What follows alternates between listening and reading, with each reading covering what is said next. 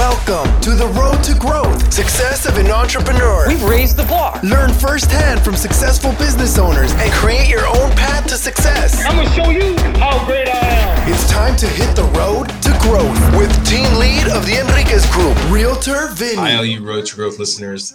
Today we have Katie Belfi. So Katie, you're the founder and principal consultant at Belfi Consultant LLC, correct? Yes, sir. That's right. See, you know what? We had a little hiccup beforehand, but we got it covered. We got everything good to go. So question, so I get a lot of people reaching out to me about coming on the podcast and setting up, and I'll do a little background research, or they'll tell me, okay, I want my name to be this, I want my description to be this, and so on and so forth. I didn't see anything where it said Katie Belfi Esquire, but you are an attorney. Yes, I am an attorney, and I think on LinkedIn, I've got my Esquire up there. I try not to confuse people because I am no longer practicing. So it's something that I'm proud of. It's definitely one of the stepping stones that got me to where I am, but it's not what I'm currently doing. So I tried just to keep it out of my title for clarity. Do you feel a difference when you were using the Esquire in your name and kind of sending emails out, or do you? Okay. Definitely. And it's why it's still in my signature block. And it's why I use it on LinkedIn, especially when I was starting out in this industry as a young woman. It gave that ESQ added credibility where I might not have had it with people that tend to look for titles.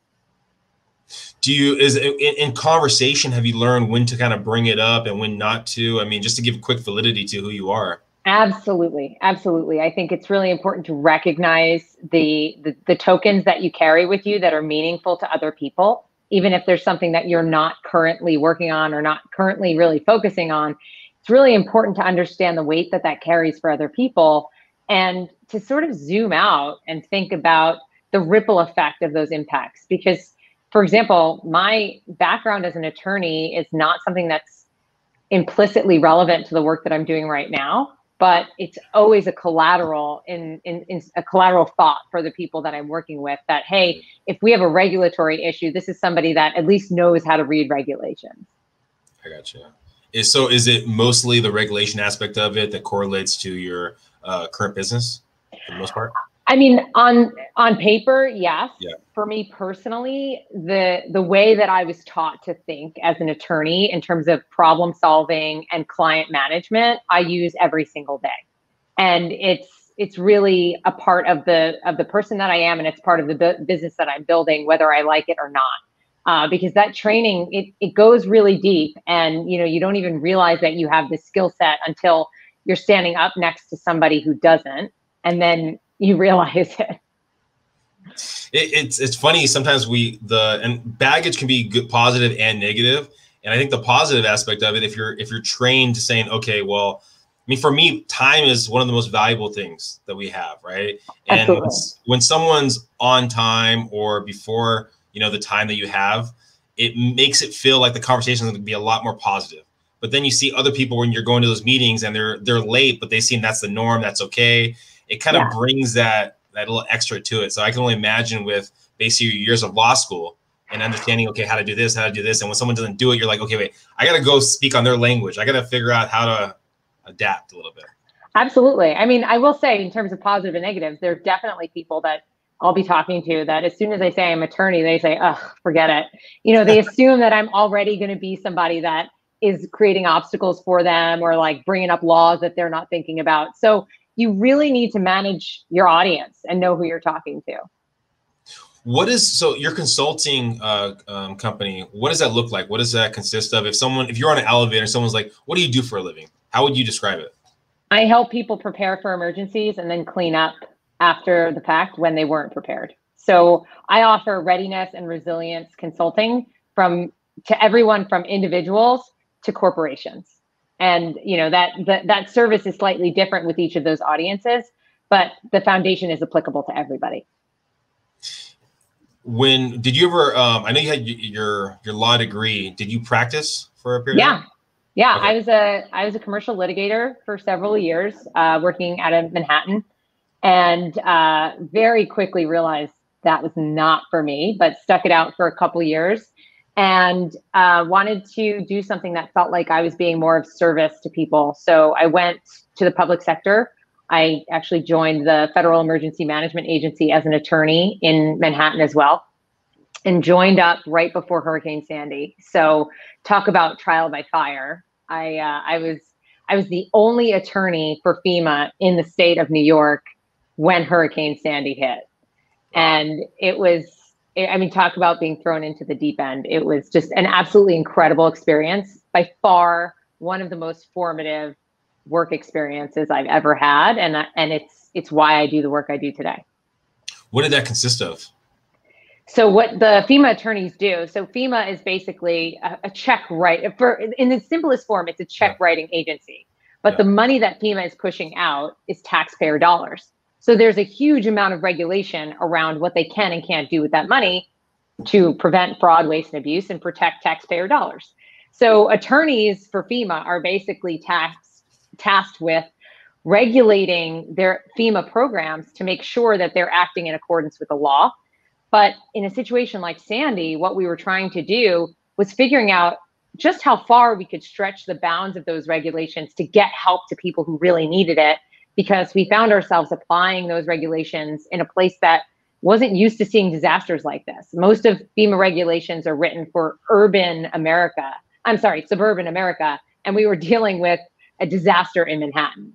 So it was super challenging, but it was one of the greatest opportunities I've had to be creative in the legal context, and the ramifications were incredible. We were able to build programs while we were implementing them, and it's an opportunity that I'll always be grateful for having.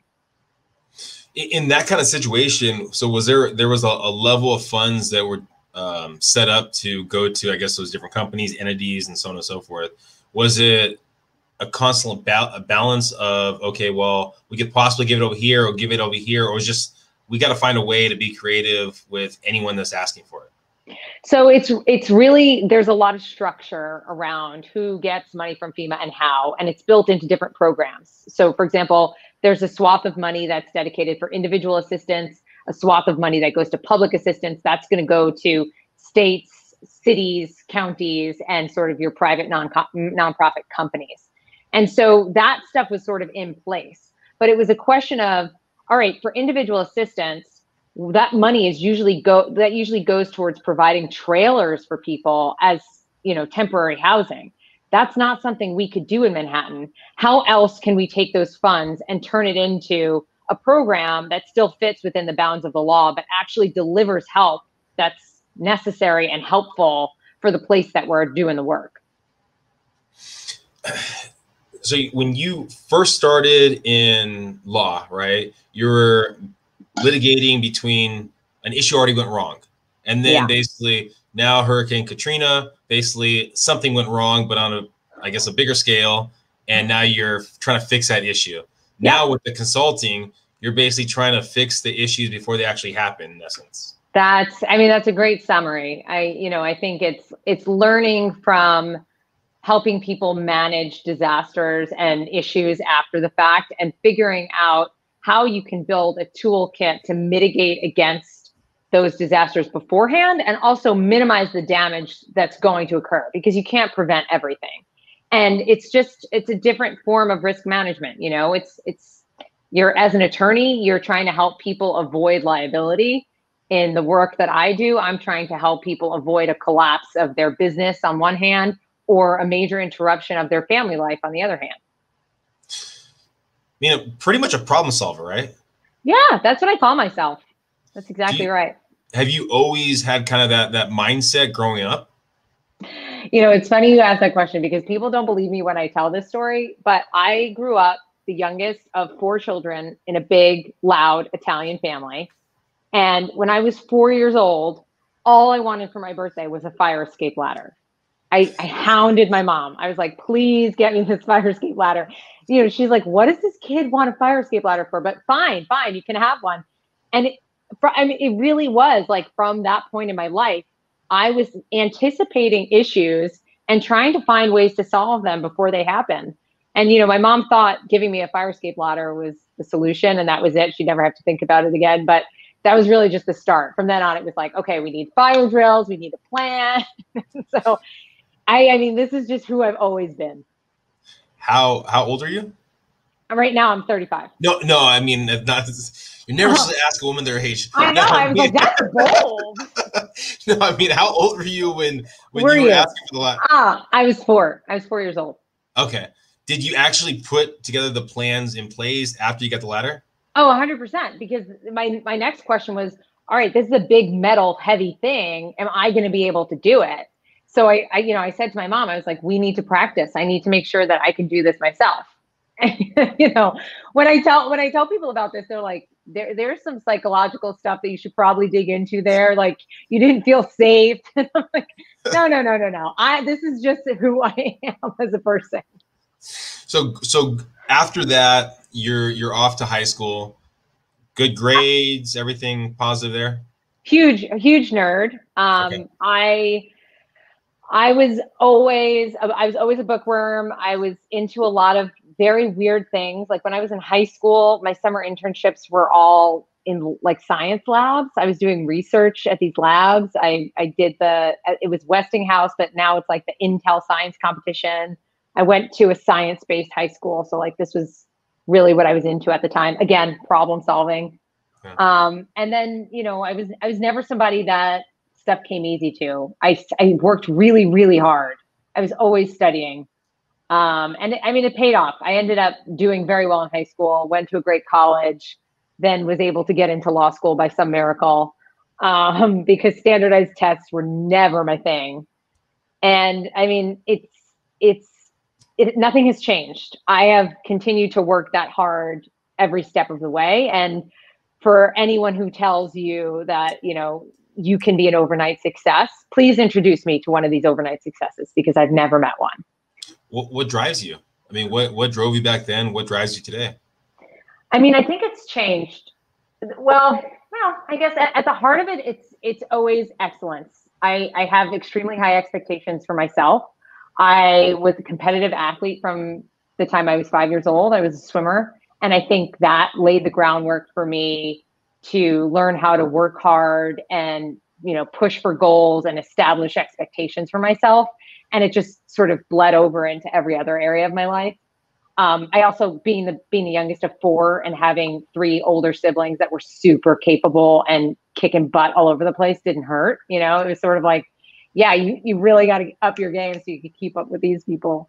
But I think it was always excellence in myself. That was always the number one focus. And then when I got into the public sector, it was realizing that I had the capability to affect change outside of myself. And that's really been the driving factor in the last few years and sort of the direction that I'm taking my work.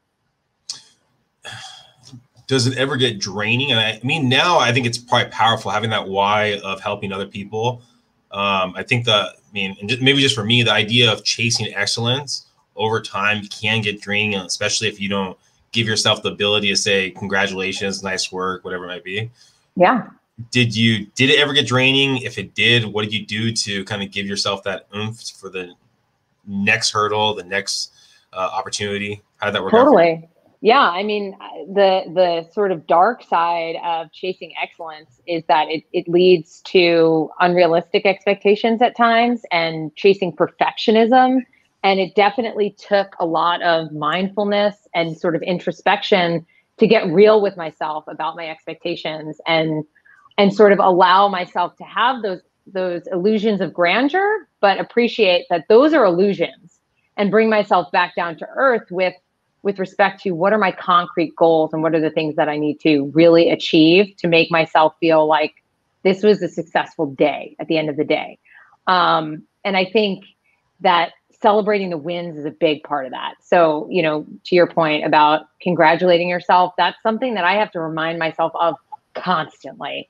And I have like little Post-its on my desk that, just say celebrate the wins, because something as simple as, booking an interview, this is great. But, being on a platform like this, having this conversation, networking with other people in this industry, other entrepreneurs that are making shit happen, that's a win. And it's so easy to get swept up in what else has to happen and the next step and overlook that. So I think that's where that slowing down and that mindfulness piece comes into play all the time.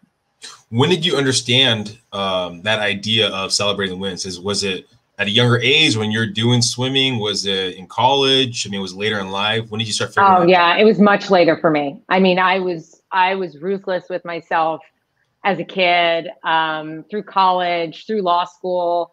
I think it was probably only when I let myself off the hook from being a commercial litigator that I realized that, you know, the expectations that you set for yourself aren't always necessarily the best thing for you. And it took me a long time to get to that place where I could let myself off that hook and say, you don't have to be a litigator at a big firm to prove your worth. You know, you can actually go do something that you feel drawn to, that's more heart-centered, and that's something that you feel good about doing, and not something that you necessarily feel like you have to do. And that was probably the pivotal point for me in my life. Do you remember that time frame when that actually happened? Of what, I mean, because was it either internal, was it external? I mean, how did you come to the realization that it was okay, and using your words, letting yourself off the hook? Yeah, it was mostly internal. I mean, I have to say, I do have great friends, and a lot of friends that I was working with in the law firm. We talked about this stuff all the time, but it was probably the stuff that I was doing outside of the law firm while I was practicing. I also became a personal trainer and a holistic health coach on the side, because I was always nourishing this other interest as just, you know, something that I really loved. And I think the work that I was doing on that side of things allowed me to sort of really reflect on what the work was doing to me and the version of myself that showed up at that office every day. And it became really crystal clear that it was not the person that I wanted to be. I mean, and maybe this is me, maybe this is bringing my baggage like we talked about it before, but an attorney and a holistic life coach, it doesn't seem like, you know, 1 + 1 = 2 there. Walk me through kind of how did that come about?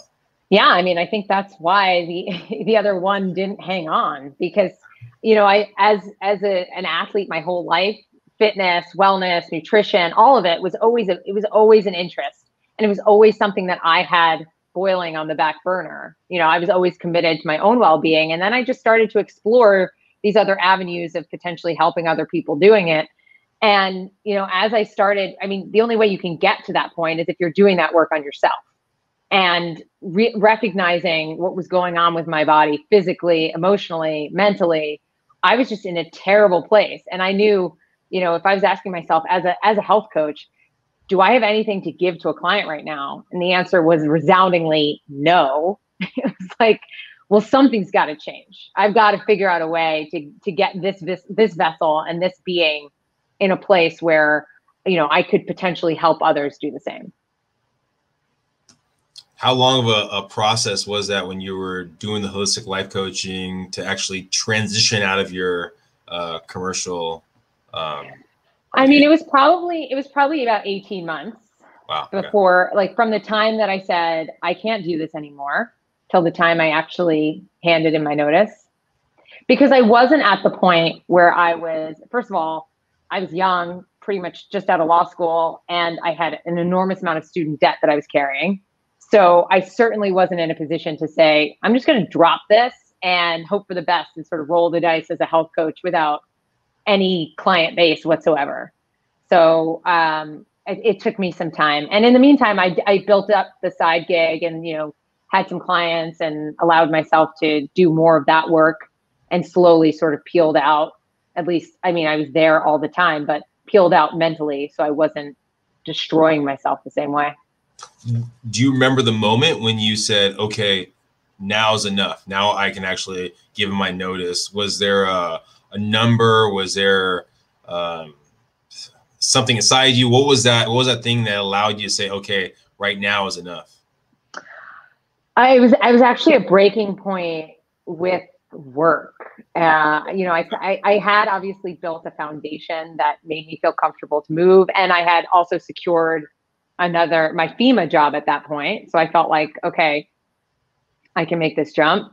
But I had some time because I told them that I was going to need some time to extricate myself from the law firm, but I pulled the trigger sooner than I expected to when I was dealing with a particularly terrible partner at the firm who was calling me on Saturday to start a new case. And, you know, I truly was at a funeral and told him this, and he just did not care at all. It was like, I don't care, get me the work. And I was just like, you know what? This is it. I'm done. Here's my notice. And it was really a blessing. Do you remember how that moment felt? I mean, it was absolutely terrifying. I mean, my entire existence in commercial litigation was built on fear, anxiety, stress, like, you know, self-hate, you know, feeling like I was never enough. I was never good enough. I was terrible. I was a failure, all of this all the time. And so in that moment, it was sort of the pinnacle of all of that feeling. Like, you're the ultimate failure. You're quitting. Oh. But at the same time, the sort of flip side of that was like, you need to get out of here. That voice just became so much louder than that, you know, that judgment, that self-hate voice. And it was like run for your life. That was the message. It was like, run for your life. And I did. And I never looked back. Was there a moment after all that, I'm done, I walked away, and just a sigh of relief, a breath of fresh air? Was there anything in the coming weeks, coming months, or maybe even coming years where you're just like, I made the right decision? Or did you know it instantly? I mean, I knew it instantly. Okay. But then, I mean, in the following weeks, months, years, I mean, my health, my personality, my stress levels, my sleep quality, everything improved by leaps and bounds. I mean, I was a shell of a person.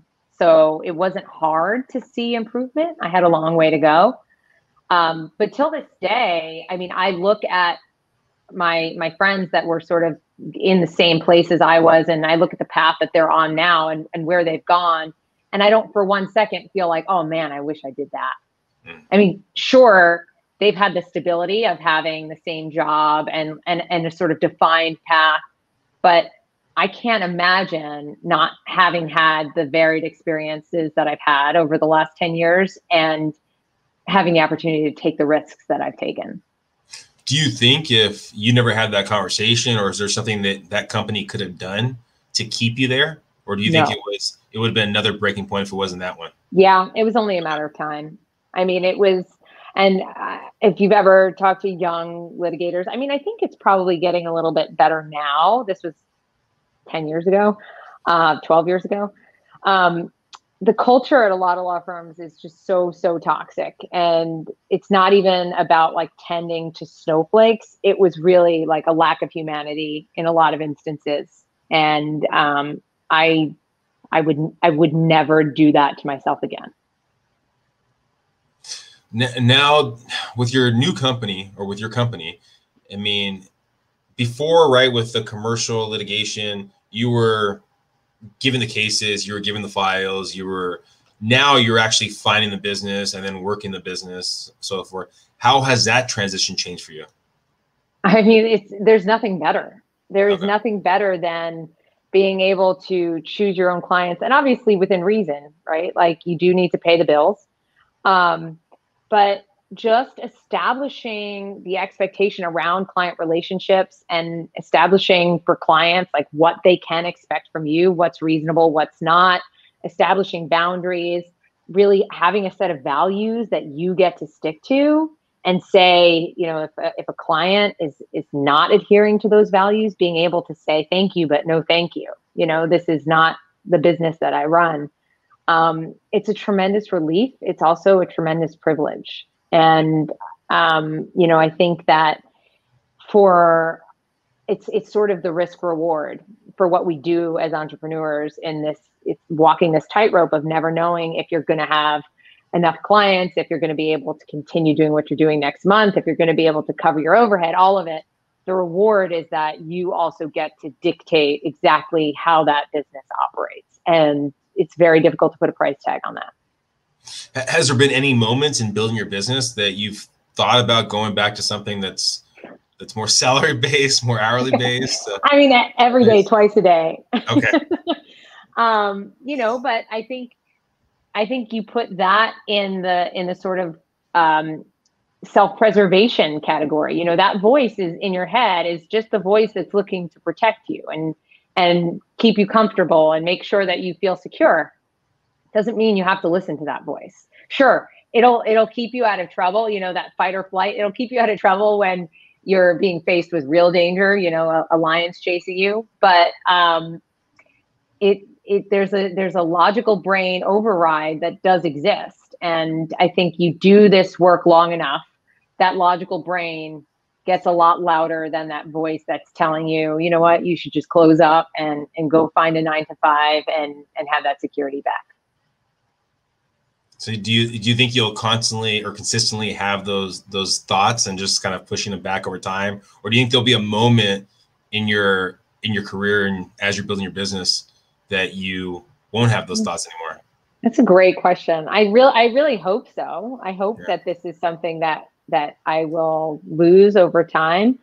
Some of my mentors and some of the entrepreneurs that I really look up to assure me that they still got it. Even after you get to that point where you're like, okay, I've made it. I'm good.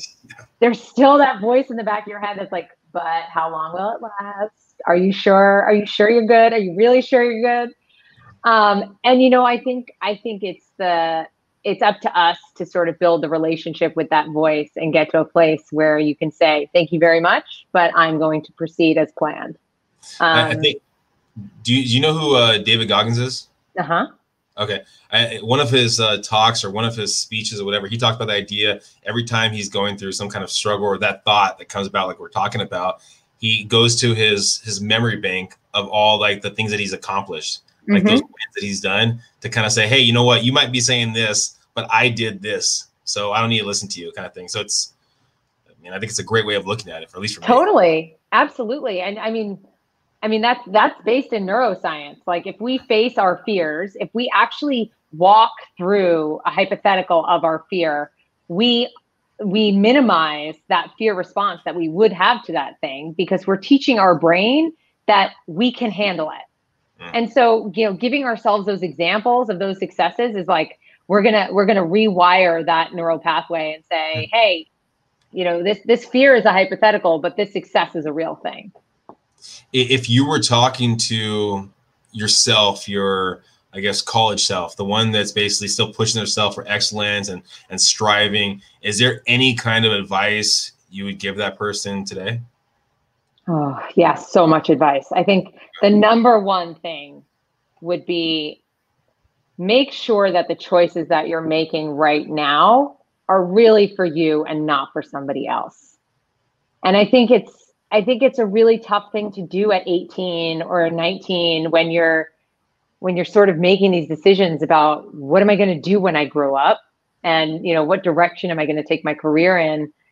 But there's so much influence on kids at that stage that, building that connection with your intuition and with yourself to know, like, what is it I truly want? If you could start building that at the beginning of college, so when you get to graduation day, you know that what you're doing is actually following that drive, that intuition, that guide. I mean, you'll be a step ahead of everybody. And that's so tough to do, because we're constantly being told what to do this, do that. And to actually say, what do I want? That's, I think, a very powerful thing when you come to that realization, what it is.